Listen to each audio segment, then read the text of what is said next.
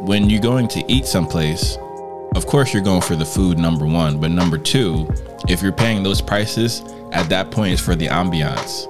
So as to close the original point, you're not paying $35 to go get some great food that you might get, you might get shot. Making me lose my mind, cause I just don't know. Something in your eyes, the way you stare me that I look. All right, guys, welcome back to the CXOJ podcast. We got the signature sign in the background, courtesy of Chloe Diz. What up, Chloe? What's up? Happy Tuesday. It's a Tuesday, y'all. What's up? How's your week going, Josh? Chloe, we're not doing that. We're not doing that. These people want to hear what we got to say about these here videos. Oh, we not here for pleasantries? Bruh, I'm an Aquarian. I'm an introvert. Josh ain't got time for no pleasantries. You even lucky that I showed up to this fake it. Matter of fact, nah, I'm not going to go Kanye on y'all. I'm not going to go full yay on y'all. But Chloe, if you want to do the pleasantries, by all means, warm up the people, tickle their belly.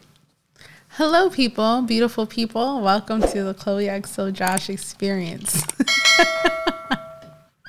It's real. It's happening in real time. So today we have some topics we're going to give our reaction to, and we want you to know your thoughts about it. Do you agree? Do you disagree? Is there something we forgot to say?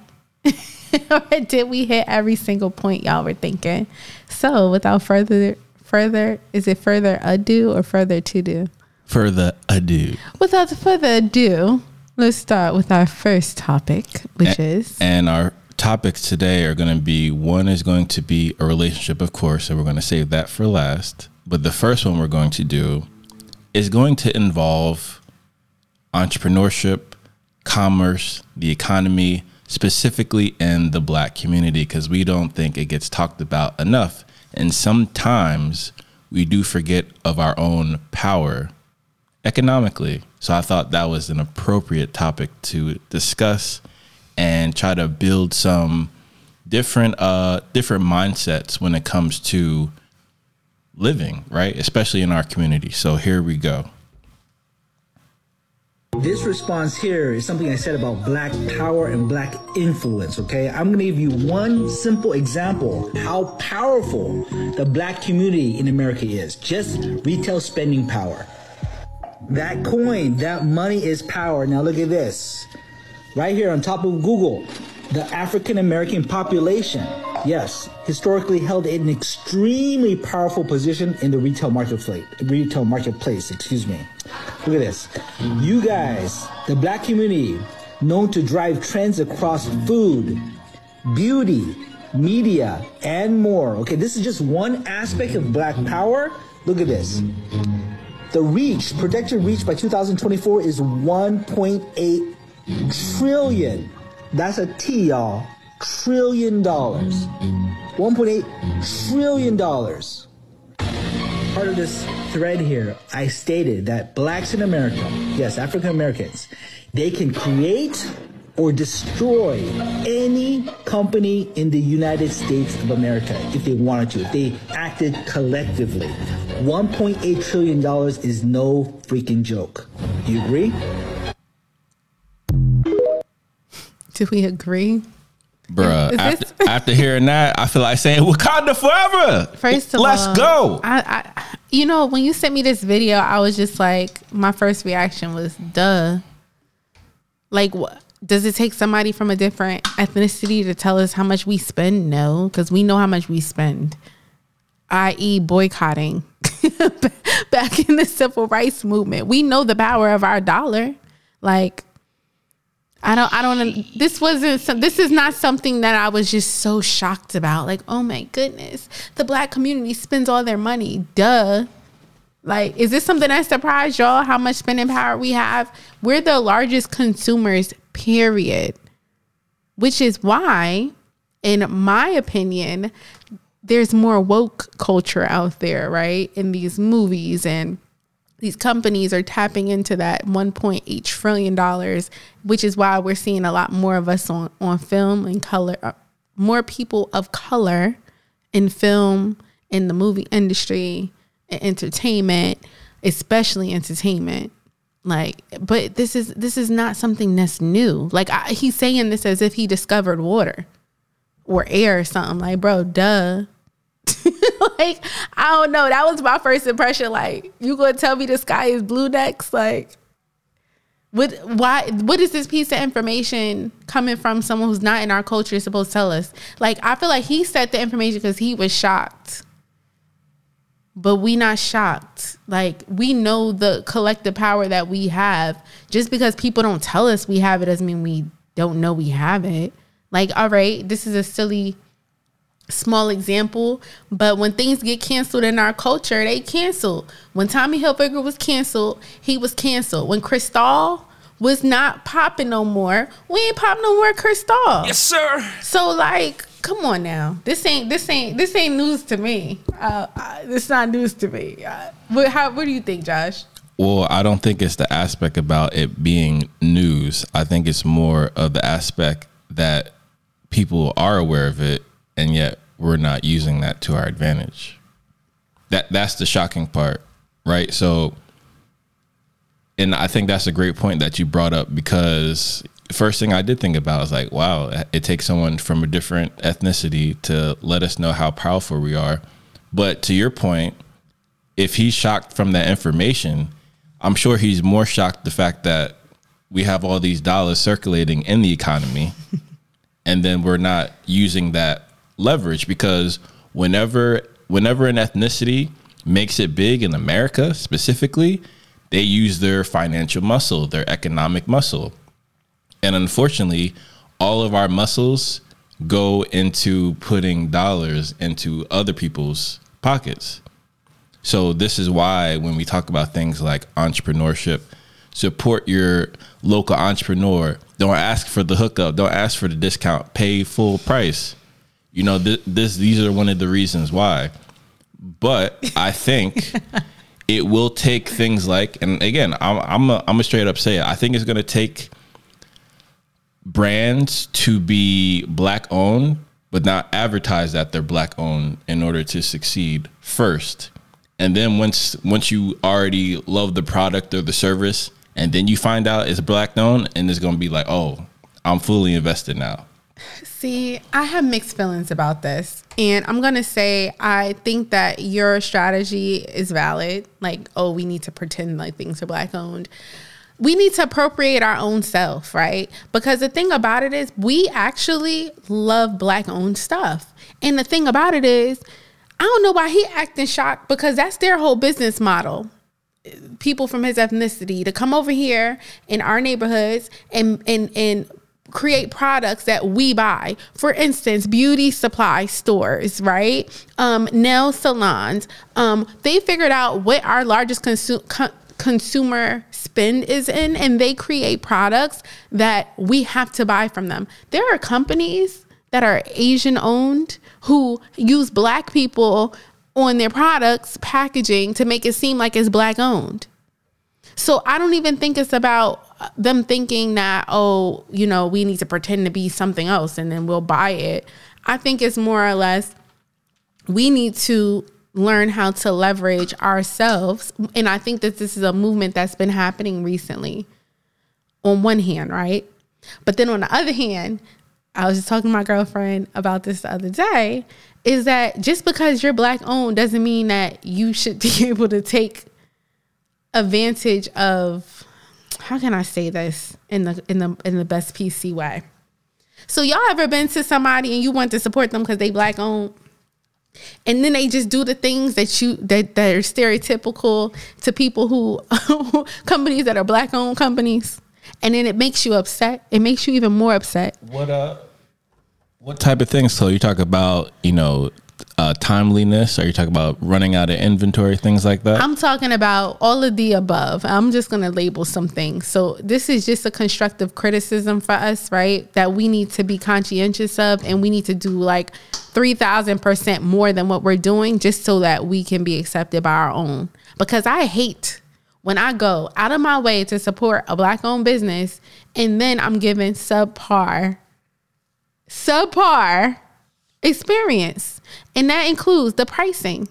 I understand that sometimes sourcing is going to be more expensive because of our lack of connections with resources. I get that aspect, right? But if that's the case, then you need to make up in other areas. So like if I'm going to go support you for a dinner per se, right? I was talking to my girlfriend about this the other day, and I want to support your Black owned business. Why am I paying for tap water at the table? Why am I doing that? Like, because you're Black owned, you want to say, oh, well, y'all need to support us. I'm going to charge $40 for a chicken dinner plate. Well, with one side. Well, again, that's a fantastic point. But I think elements like that, and that is a great point. I think elements like that come from being naive about things like margins in business. Because typically our Black owned businesses come from the heart. We want to do something great in the community. It's an emotional base. However, business is not emotional. So when I think about, again, our dope boys and how it's all about business, we need to apply that work ethic to legal business, and we'll take over. I say this all the time. Imagine the dope boy work ethic, working from sunrise until 5 a.m. in the morning. But you apply that to Wall Street. How much money would we be raking up and caking up that way? You know what I mean? So that's, and I understand your point and I understand your frustration.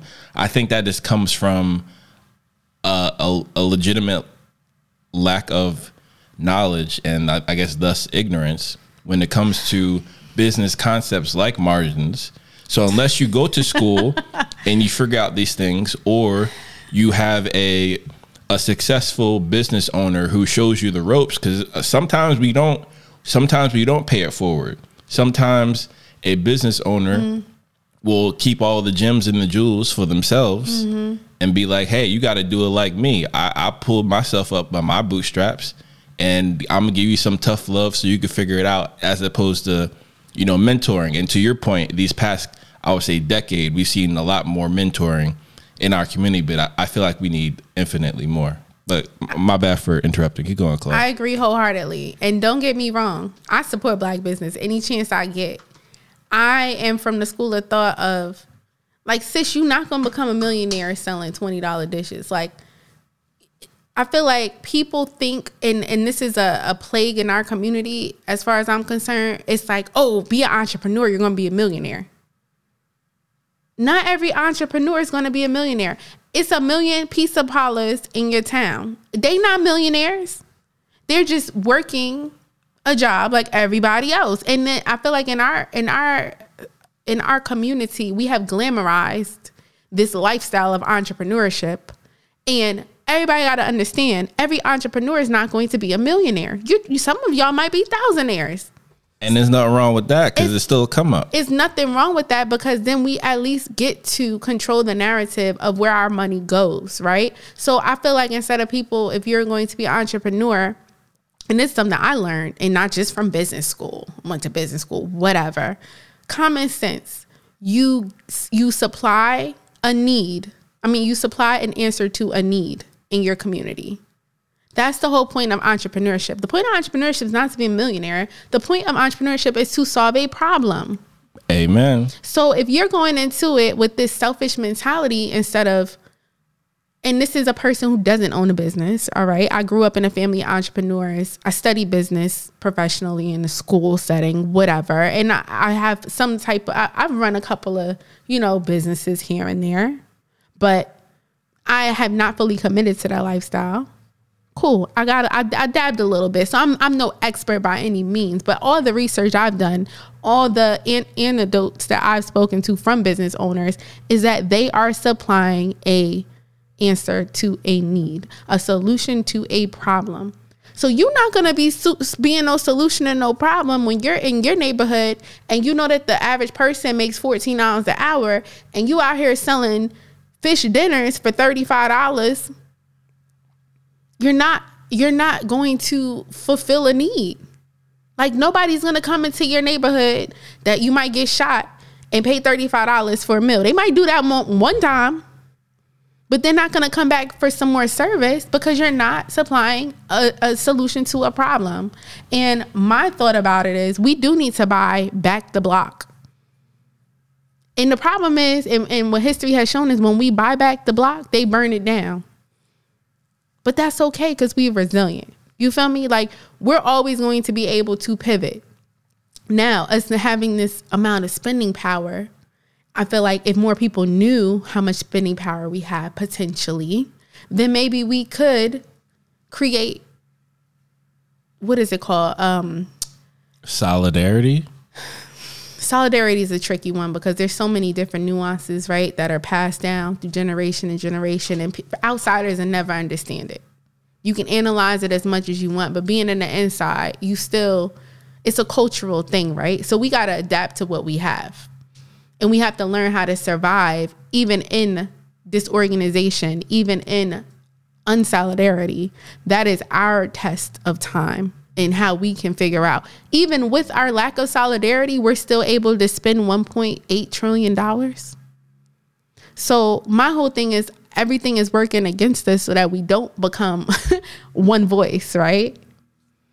The system against us. But that's okay because we could pivot. But I say all of that to say we need to take ownership of our communities and our families and our neighborhoods, right? It's not about yourself. It's not about I'm going to be a millionaire and I'm going to be rocking this Gucci, Louis, Fendi, Prada, Christian Louboutin. I'm be driving the BMW and a Bentley and this and that. No, we need to, not you, we need to take ownership of our communities and teach one. Each one, teach one. Every time you learn something, it's not your job to harbor that information like it's the last piece of information or last drop of water. You need to share that because you're only here for a limited amount of time. And if the information dies with you, it's gone. And for me, I feel like my purpose in life is to learn and to pass on information. And that, honestly, if you want to be a successful entrepreneur, that's how you do it. You cannot become a successful entrepreneur alone. You cannot do it. There's not enough hours in a day. There's not enough resources that one person can have. It's all about teamwork. And I feel like a lot of people who come from overseas and they come here, they're thriving and they got an upper hand because they're humble enough in the way that their culture is set up. It's about teamwork. It's not about individuality and solidarity alone. They lean on each other for expertise. They lean on each other for support. And it's hard for us to do because we have an ego. You know what I mean? And I'm proud of our ego. But if we don't recognize that we need other people and that we need a team to be successful and that it's not just about us singularity, it's about us helping each other. If we can't get over that hump, then we ain't going nowhere. We're going to be where we are now. I mean, we will get there, but it's just going to be a lot slower, in my opinion. Fantastic points. And I definitely agree completely, especially the part about, selling the fish dinners for $35. I mean, to me, it's just a simple misunderstanding, right? And a lack of knowledge, because when you're going to eat someplace, of course, you're going for the food, number one. But number two, if you're paying those prices, at that point, it's for the ambiance. So as to close the original point, you're not paying $35 to go get some great food that you might get, you might get shot.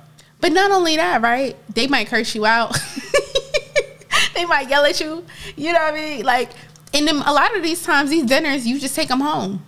Right. So like, because there's not enough room to eat in the restaurant. Nah, I don't care. Like, sis, if you charging $35 a dinner, I'm gonna support you, but don't give me enough to eat one plate. Like, $35 should at least last me 2 meals. Like, I feel everybody has to make their money, right? And people have to understand the business that they're getting into, what the margins are. That's research.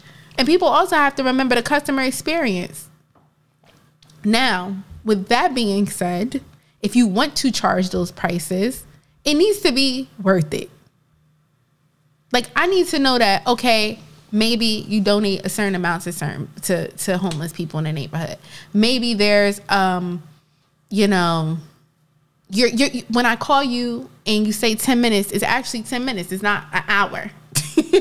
Maybe, you have a loyalty program where you buy 5 dinners, you get 1 free, or 20% off or 50% off. Or maybe it's like, oh, you get a free side if you pay this much. It needs to be more of a giving situation than a taking situation. And a lot of people will combat that and say, well, these other people in other places, they do it.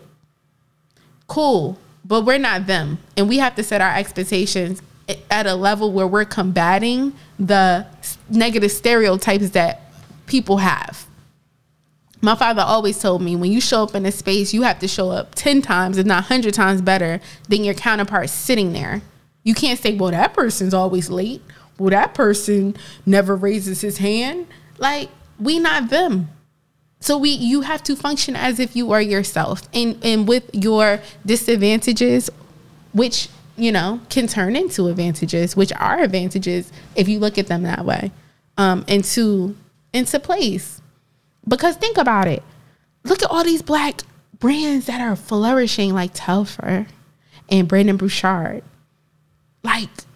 They are flourishing. And I want to just give a shout out to Telfar because he has one of the dopest marketing teams I've ever seen. Just from my personal opinion. He having all these types of sales. He had a backwards sale the other day. I never even heard of something like that. It was basically you sign up, the drop is at 12 o'clock, and whatever price the item sells out at is the price it is forever. Never heard of that before. But it's that's the ingenuity that we have and the innovation that we have that is not anywhere else. And they can't take that from us. They can't copy it. They can't mimic it. They can, put a black face. Wasn't there an AI thing for Levi? They're going to start AI is going to start using a multicultural, sensitive AI person for their model instead of actually paying a person of color. Or what they're also doing, as you said, appropriating, but also if you're going to hire these people for these innovative ideas, you're still going to execute them for the brand that's already established of a different persuasion. Exactly. And it's just that simple. So when black people are making black businesses and are able to hire black people, then you're keeping that ingenuity, that creativity within the culture, which can only lead to great things, fantastic things, Tulsa level things. You can't copy woke. You can steal our recipe all you want, but it's still gonna be Uncle Nearest and it ain't gonna be Jack Daniels. Okay?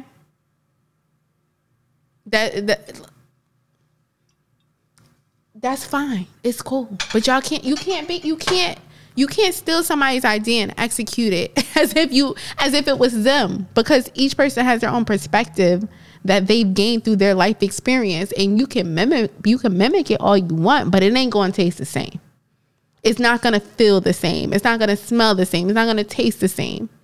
So with that, knowing that we have this spending power, we have the ingenuity, we have the innovation, we can do it. It's just a matter of mentorship. And that's where it takes personal responsibility to give back to your communities. That's one thing that I really, really, really don't follow these celebrities and stuff, because it doesn't hit home for me unless it's somebody like J. Cole or like Chance the Rapper, or people who are publicly giving back to their community. Those are the people that matter to me. Because like I said, there can only be one Oprah, but it could be more than one Oprah if, Oprah decides to do certain things. And I don't know what Oprah does. I'm sure she does her thing, her philanthropy and stuff, but that's just an example. I'm just throwing out a name. All the Oprah people don't shoot me down.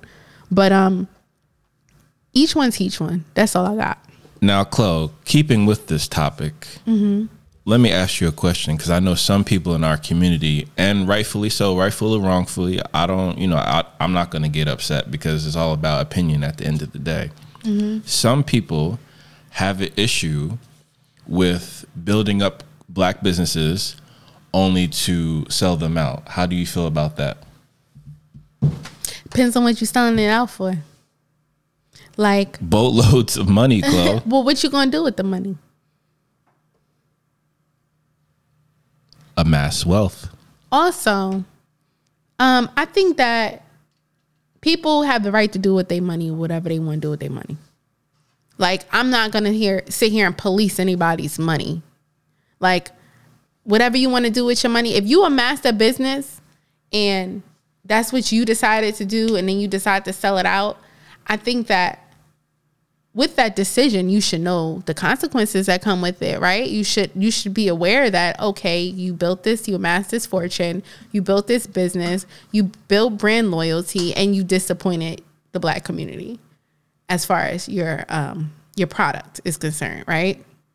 You have taken something out of the ether that people can buy that's Black owned. You did that. So you need to understand the weight of that decision before you make it. But everybody here can do whatever they want with their money. Like, would I do that? I don't know. Depends on how much money. Like, if I were to sell a business and say, well, I sold this business and now I'm going to tell all Black people don't buy it no more. We're going to buy this now. What's wrong with that? Nah, you can't do that. Why not? Like, Yeah. Jay-Z did that with Cristal. But he didn't own it. Well, imagine I owned a business. It's a whatever widget, Black owned widget. And now I said, hey y'all, this widget played out. We no longer like this widget. Nobody buys this widget any longer. Now we're going to buy this new widget that's a fraction of the price. No. And why are you saying no? Respectfully, no, that's not how that works, Chloe. Typically, if you're going to sell that asset, right, and liquidate, that means you're not going to go into the business again. Why not? Because there's no reason to sell it if you're just going to continue doing the same business. All right, that's fair. That's number one. Okay. Number two, the asking price that you'll receive, and rightfully so, for the value of that asset is only going to diminish if you tell the customer base not to buy it anymore. Well, if it's not mine anymore, they don't need to buy it. Yeah, that you can't do things like that. Okay, I have another question then. Okay. So if I were to do it, I mean, people would say this is similar. This is akin to selling your soul, right? Yeah, I think that people would say that. Now, if I owned a product that's Black owned, obviously because I'm Black, and I amassed such a wealth that I knew that once it was purchased from me, it would only get bigger, I would have to keep some type of stake in that product. That's fair. That makes sense. Like, I couldn't sell the whole thing, but I'm definitely going to sell a portion. Maybe I'll lease it to somebody. But there has to be some type of, like I said, you can only get so big. Sorry. So my question is, What's your question? going back to the point I made about it doesn't necessarily matter if it's Black owned or not. That should be like secondary, because the problem you solve is so fantastic and you're solving it at such a high level. It really doesn't matter. It sells itself. So for example, let's just say hypothetically, if Essentia, great water brand, alkaline water, allegedly, right? If Essentia was Black owned, wouldn't really matter. People would still buy it anyway, type of thing. So if someone who was Black and owned Essentia wanted to sell it, to me, it shouldn't matter. Well, it depends on how you amass your wealth. Now, if you amass your wealth saying Essentia is a Black owned property, like BET, this is for Black people by Black people, or FUBU or something. Like, if you amass your wealth on the promise and hope that this is a Black company, on the backs of others, on the backs of Blacks, then yes, you should not sell out. Unless it's to a Black venture capitalist or Yes. Black business. Yes. Correct. But if you just create a Joe Schmo's Essentia and nobody knows that it's a Black owner, you just happen to be a Black owner. And I think a good example of that will be Uncle Nearest. Okay. Like, they didn't build their brand, from what I know, on their marketing and stuff. From when they first came out, it wasn't like, oh, this is a Black owned brand. But what they've done is they are a Black owned brand, and then they do celebrate diversity, and they do celebrate the fact that they're Black owned. So I think that's a different perspective. But if you're a person like, oh, I'm a black owned company. Y'all black people, I made this for y'all. Like hair products for black women. I would be pissed if a black hair company sold out to like an Asian company or something, or a European company, because number one, the formula going to change. Oh, I have an example. So on it, I know, what is it called? Honey Pot is a black owned organic women feminine product company, right? So at some point she had to expand her business, and I'm not sure who her investors are. Don't get me to lying. But long story short, she had to get help from some type of investors. And because of this help, and because she's mass producing it now, distribution, the actual product changed. And her clients or her consumers were upset. Were you upset, Chloe? Of course I was upset. I was so upset. And she was like, oh my gosh, like, I didn't mean to do this, because she never made an announcement. People on TikTok or Twitter or Instagram found out that the ingredient list was now more than just things that we can pronounce. And her rebuttal was, hey, distribution issues. I had to add this extra ingredient. It's really the same thing, but the name's different. Whatever. I don't trust that. So what I do is I only purchase her products from secondhand distributors like TJ Maxx or Marshalls, because the one in Target is not the same product that I grew to love.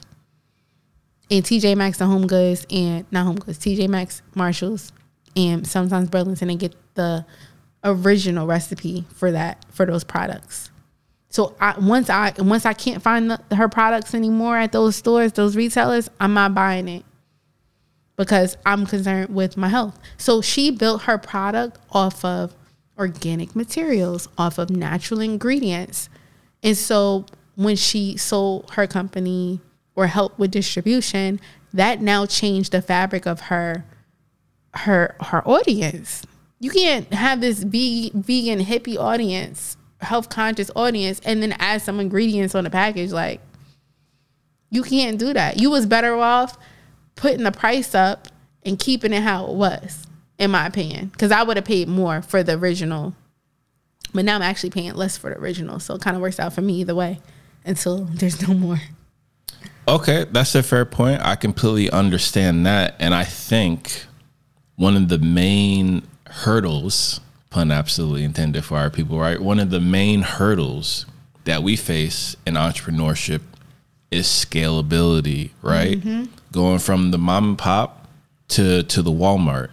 And typically, in order to do that, you're going to have to get outside investors. And typically those outside investors simply don't look like us. And perhaps there's not enough of us in that sector to go around. Mm-hmm. So because at the end of the day, entrepreneurship is really hard, guys. Mm-hmm. I mean, incredibly hard. Not so hard that you shouldn't try if you have a passion and an idea, right? But to grow and to scale is exceptionally hard. Number one. Number two, sometimes if it's a lifelong business, eventually you just want to sell it out because you don't have the energy to keep it going.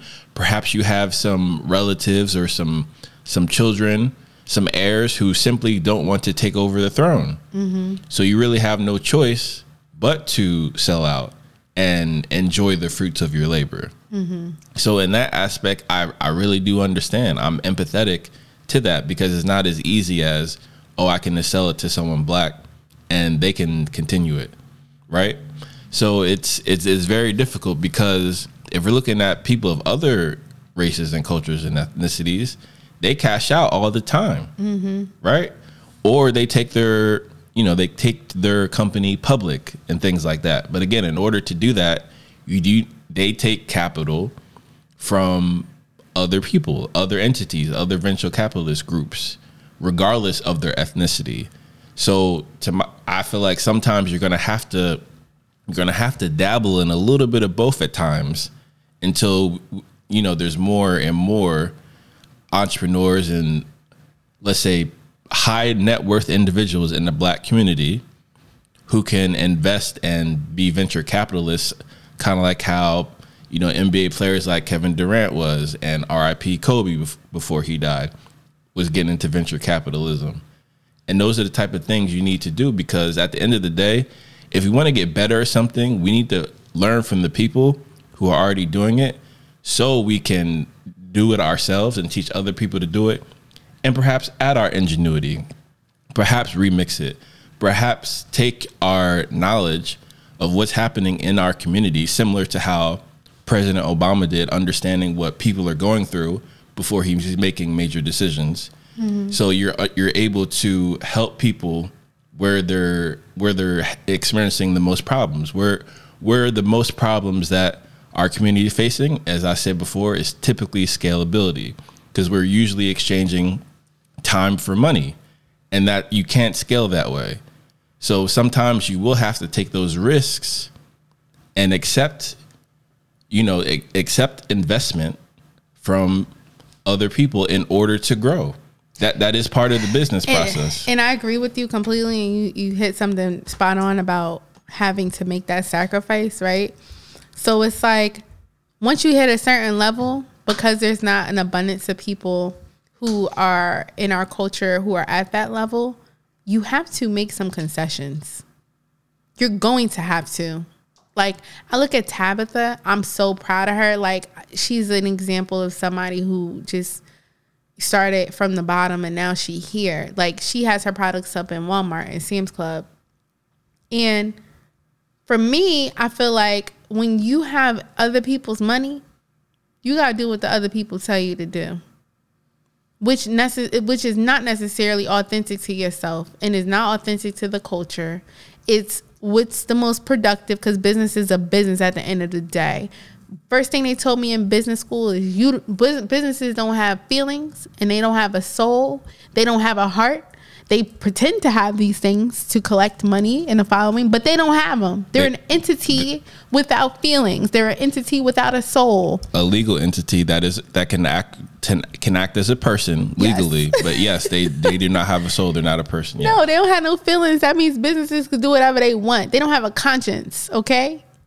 So what happens is, when you have to scale, just like Honey Pot, and I appreciate her because it takes a couple of people to sacrifice themselves for the greater cause, right? So because once enough of us are up there, then we can make the decisions. So it takes you to sacrifice a little bit to get up there, or a lot maybe. Sacrifice your products, sacrifice the ingredients, sacrifice whatever, so that you're in these rooms that you can make decisions. And then once you amass enough money and profit, then you have control. We're talking from bottom up economics, but from somebody who's already made it, look at Rihanna, right? She owns Fenty. She has 30 different shades of brown? Don't quote me. But she makes her products for women of color, people of color, not just women. And she has amassed a fortune doing something else. And now her entrepreneurial spirit told her, I'm going to go into cosmetics, which is the number one maker of money. And not only cosmetics, but I'm going to make it not just for people who are fairer shades, but I'm going to make it geared towards women of color. And her clothes and her lingerie is also a very high profit margin industry. So I appreciate that. Now, when there's enough people doing that, then there's less sacrifice, but there has to be some type of pioneering going on, right? Has to be some type of pioneering. And that's where it comes back to, it's bigger than you. So yeah, you could just sell your company and make a couple million and your family could chill, but what does that mean for the next people? Because we only here for a set amount of time, y'all, and nobody knows when that time is. So our goal is not to amass a whole bunch of fortune for ourselves, because you can't take it when you're gone. Like, our goal is to contribute to society, period. And to those who are less fortunate. And in our position, those people look like us in most cases. So why not? And that's where your purpose comes in. But if you out here just to make money and that's your purpose, cool, more power to you. But you know, things are bigger than us. And I think that's my main takeaway. So like, would I sell my company? Probably not, because I'm a martyr. I would just martyr myself, like whatever, I'll be the first. As long as I could go, as long as I got enough money to, you know, live comfortably and go volunteer with my time, then whatever, I'll keep the business. Okay, that's fair. And I definitely understand that. But at the same time, we do have to keep in mind that there's different types of businesses. There's different types of brands. There's brands like, as we said before, things like Essentia, where it doesn't really matter to attach that as Black owned until after it's already established, type of thing. So maybe you really don't have your heart in something like alkaline water, but you recognize the need, you recognize the problem, and you simply solve the solution. You were entrepreneurial, but your heart's not really in it. It's not part of your path or journey, let's say. That's not your mission in life to be all about bottled alkaline water.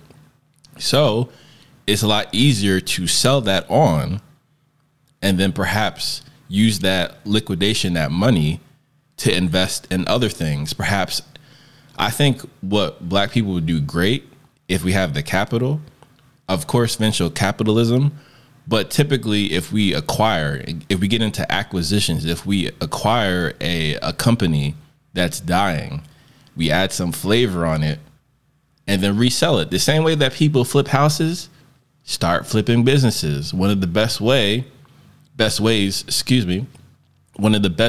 to amass generational wealth is to purchase a business that already generates revenue. And then you essentially upgrade that business, make it more efficient, make it leaner, make it have, increase the revenue and the profit margins and all these other innovative things. And then after that, you can sell that on and then keep doing that. And then as you're doing that, you can invest in other Black companies on the come up, other Black startups that are doing fantastic work, give them some seed money, help them achieve their dreams. And then we're bringing up all of our people. Because there's more than one way to fry fish. You get me? Facts. All right, guys, you've been waiting for it. The relationship topic, or let's say the dating topic, right? Here we go. Off my soapbox. And on to another.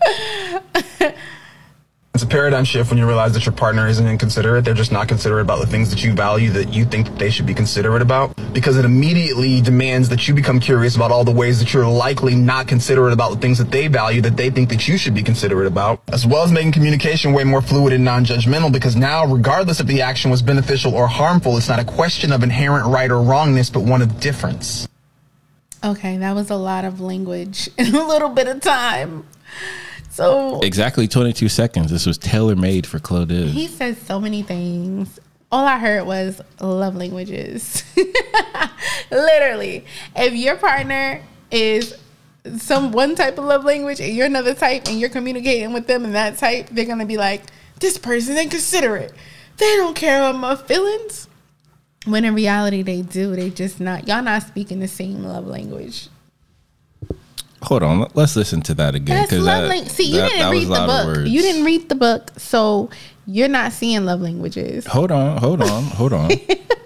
Y'all got to read that book. It's a paradigm shift when you realize that your partner isn't inconsiderate. They're just not considerate about the things that you value that you think that they should be considerate about, because it immediately demands that you become curious about all the ways that you're likely not considerate about the things that they value that they think that you should be considerate about, as well as making communication way more fluid and non-judgmental, because now, regardless if the action was beneficial or harmful, it's not a question of inherent right or wrongness, but one of difference.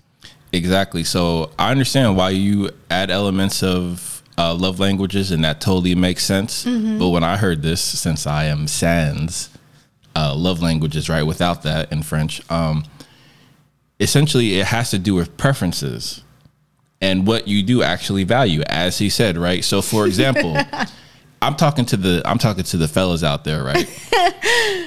Who didn't read the love languages. Typically, no, even for those who did, especially for those who did. Okay. Typically, And on average, an overwhelming abundance, let's say the majority of the time, ladies will absolutely love babies, right? It doesn't matter whose baby it is. It's your baby. It's your baby. It's your baby. Oh my gosh, I want to cuddle, kiss, hug the baby. Men never have that reaction. Okay. So that's a difference in value. And so if someone's like, oh, if a lady's like, oh, you don't value this the way I do. What's wrong with you? Yeah, like, you don't see this baby cute? Look at the baby. And the guys are like, I'm going to speak for all men when I say, unless it is our child or we are related to it, ain't nobody worried about that baby. Man, babies are Now, cute. that's not to say we're not worried about his well-being and his health or anything like that in general, but we're talking about there's not that innate desire to be like, oh, this is not natural. Cool. That's fair. Does that mean that you value babies less? Yes. It's not high on your priority list. If it's somebody else's baby or a non-related baby, just some random baby. Like me, if I see a random baby walking down the street, I'm going to pick that baby up and say, baby, come with me. You're not safe out here. Where's your mom? Where's your dad? Like, I feel like men will just be like, that baby outside. Unless they know that baby walking down the street. Well, as we know, it's kind of unsafe for men these days. Well, so even being the good Samaritan can get you in some sticky issues. So you gotta call a woman and be like, yo, that's your baby walking down the street or not?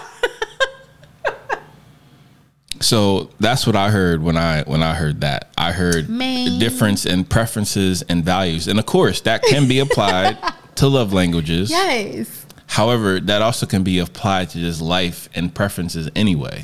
Well, that's what the love language. I can't wait till we read this book and dissect it together, because you're gonna be like, interesting. You're gonna be like, this makes sense. Again, I already got the Spark Notes version. You don't need the Spark Notes. I seen all the YouTube videos about it, breaking it down. No, you have to actually take the quiz, and you gotta. And I took all the quizzes and stuff, and I still think it's a bunch of nonsense. It's not a bunch of nonsense. And for me, it's necessary for those who cannot articulate how they feel, who cannot compartmentalize, as my man was saying, how someone can value something that you don't value.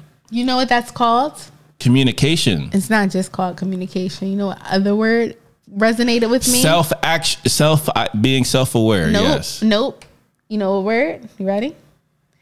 Empathy. People are not empathetic. People do not put themselves in other people's shoes. They do not idealize what the other person is feeling. And which is why the love language book is so eye-opening to a lot of people, because it helps them step outside of themselves. It helps them do some self-reflection, and it also helps them identify another person's perspective, which is empathy. Which is fantastic. Yes. But as we all know, Josh is excellent. He is a wizard when it comes to empathy. Is that so? Being an Aquarian, being an introvert, and just simply being me, I would wager that my level of empathy and understanding from simply observing people and putting myself in their shoes legitimately, right? It solves all those issues. And to your point, most people don't do that, which is why they need the book to do that, because they are oblivious to other people's needs. Exactly, because I don't be looking at everybody else's needs. Which is why you need to be reading the book. You know whose needs I pay attention to? People that I focus on. Those are the people that I care about. If you're a person and you're sad, I probably won't even notice. If you're not a person I'm focused on, you could just be in a room in a corner sad, and I could just be over here having fun. But it's not intentional. It's just you're not in my ether. You're not in my, you're just background music. I'm the main character. Which is why that level of empathy and, as you said, the self-awareness to be aware of what other people are feeling. This is why the expression exists. You need to read the room. Wait. So are you a person, and I know you, so I know the answer to this, but for the audience, this is why we work so well together, because it's, in my opinion, you've helped me in my deficits, right? And I help him in his deficits. So one of my deficits is acknowledging everybody in the room. I don't notice everybody in the room. Like, I notice key factors, key players in the room, but Josh is an observant person. I'm only observant to things that I intentionally are observant to. Other than that, I'm just in my zone. Like, it's in my world and I'm just in it. And my goal is to make sure everyone's having fun, if that's my goal. But not everybody in the place, just the people that I intend to have fun, they're going to have fun. Now, Josh, this beautiful man over here, he'll notice if like some random person's not having fun. He'll be like, that person look awkward. They don't even want to be here. I would never, that's not even on my radar. Because I'm very micro and you're very macro. I feel like some people fall into the category of very like, I'm very not short-sighted, but like I have a very particular focus. I'm not focused on the bigger picture. I'll figure that out. I'm focused on the smaller picture. Like, with certain things, right? Because you're very particular with details. I'm more like, meh. As long as I know what time to be there, I'll figure it out. He's more like, nope, we're going to be there at this time. This is going to happen at this time. This is going to happen at this time. We have all the documents. Everything's in order. I'm just like, as long as I show up there and I'm safe and we're healthy, we'll be fine. But as far as like social atmospheres, you're more big picture person. I'm more small picture person. And besides all those things that I named, like being an Aquarian and being an introvert and being observant, right? A lot of that comes from sports for me. So for some people, sports is just a form of entertainment. But if you're actively participating in sports for a prolonged period of time, for me, it was at least 2 decades. Mm-hmm. When you're a part of a team, then you're a part of a collective. So it's kind of like a car. If you have one tire that's flat, that car ain't going nowhere. Ain't going nowhere. Trust me, I had a flat tire the other day. If you have if you have one window that doesn't go all the way up and it's wintertime, it's gonna be cold up in there. So essentially, one of the things that I feel like I do extremely well is being able to identify those who need, let's say, an extra boost. Those who need to be seen and heard that typically aren't seen and heard. Which is why if anything, this confirms for me that I need to write the book that surpasses love languages and just takes it to a different level. Perhaps I'll do that. The black version. No. I would definitely say the black version. But like, listen, so I say this to say everyone has their strengths and weaknesses, right? And this is just an aside. This is just a soliloquy. But you have your strength and your weakness, and it's okay. Like, nobody's 100% at anything. And it's okay to know what your strengths are and what your weaknesses are, because then you can lean on other people for help. Like, we are not an island. We're social beings. So you need to understand what your strengths are so that you can complement those who aren't that strong in that. It's not about being right or wrong, in my opinion, or being better or worse. It's just about understanding your contribution. And like, if your contribution is to be a social butterfly in the room, be that 1,000%. If your contribution is to be an observer, be that 1,000%, because every player plays a part in the whole composition of life. That's all I got. And own that shit. Own it, okay? Don't try to be something you're not. It's good to try to grow, right? But know yourself and know your role. Jabroni, know your role. Interesting. Know your role, Jabroni. So, as per the rock. So, out of curiosity, with my exceptional skill set for empathy and understanding and observation, why does Josh need to read the 5 love languages book? Because then you will have a broader perspective that you can absorb.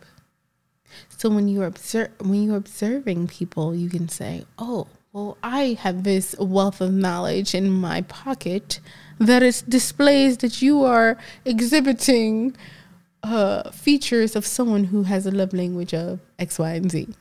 And so this will create a more empathetic, extroverted part of me that I haven't explored yet. Boring. Okay. I'm empathetic. I'm super empathetic, but I'm not empathetic to everybody unless I notice. Game recognized game, and you looking kind of unfamiliar right now. Listen, unless I notice, like if I notice you're having a bad day, my heart bleeds for you, and I will do everything in my power to make you feel better. Fake ass Mariah Carey. I'm about to start pressing these buttons.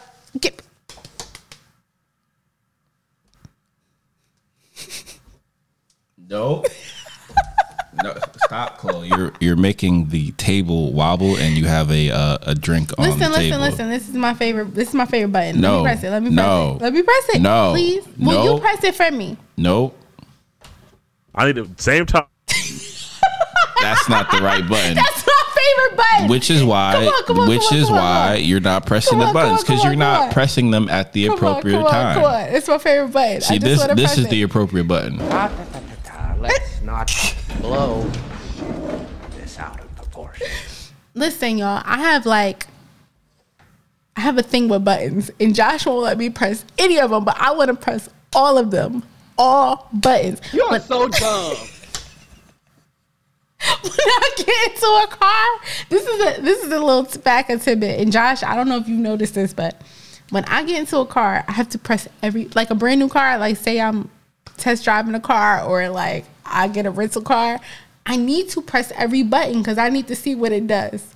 Like if you leave me in a room with a button that says do not press, I probably won't press it. But if you leave me in a room with a button that does not say do not press, I'm pressing that button. You people are so petty. I'm pressing all the buttons because I like to press buttons. Physical buttons, not emotional ones. Just depends on if I'm in troll mode. But anyway, as I regress, what's our next topic? Since it was such a popular topic in our comments today, shout out to Tony Stark Jr., Holtz, and Big Mike. Okay, love you guys. They were watching our premiere, so I appreciate y'all. Cheers, Governor. Very, very adamant about the 5 love languages. So I just now in the moment, I found a video. Let's see what it has to say. See if it'll get me interested in reading that nonsense. And shout out to Gary. I know he's a great author and all that, but I don't mean to call your work nonsense. I just think about the concept. You really just need more empathy, and then that'll solve a lot of the issues. Empathy, understanding, and being observant. Mm-hmm. It's a workbook. 5 love languages explained. Here are the 5 ways couples express love. 1. Words of affirmation. If this is your love language, you like words of encouragement, cute texts, and compliments. Mm-hmm. That's me. 2. Quality time. Someone with this love language wants your time and attention. That's me too. 3. Physical touch. If this is your love language, you like to cuddle, hold hands, and feel your partner. That's me too. 4. Acts of service. Are you acts of service? You like your partner to do nice things like put gas in the car or run errands with you. That sounds wonderful. 5. Receiving gifts. If this is your love language, yes, you like gifts, but it's the thoughtfulness of your partner that really counts. Yes. Don't forget to subscribe. I like all them things. I'm a love language lover. Like I am all the love languages. But according to the book, what was it, Gary Chapman? I believe so.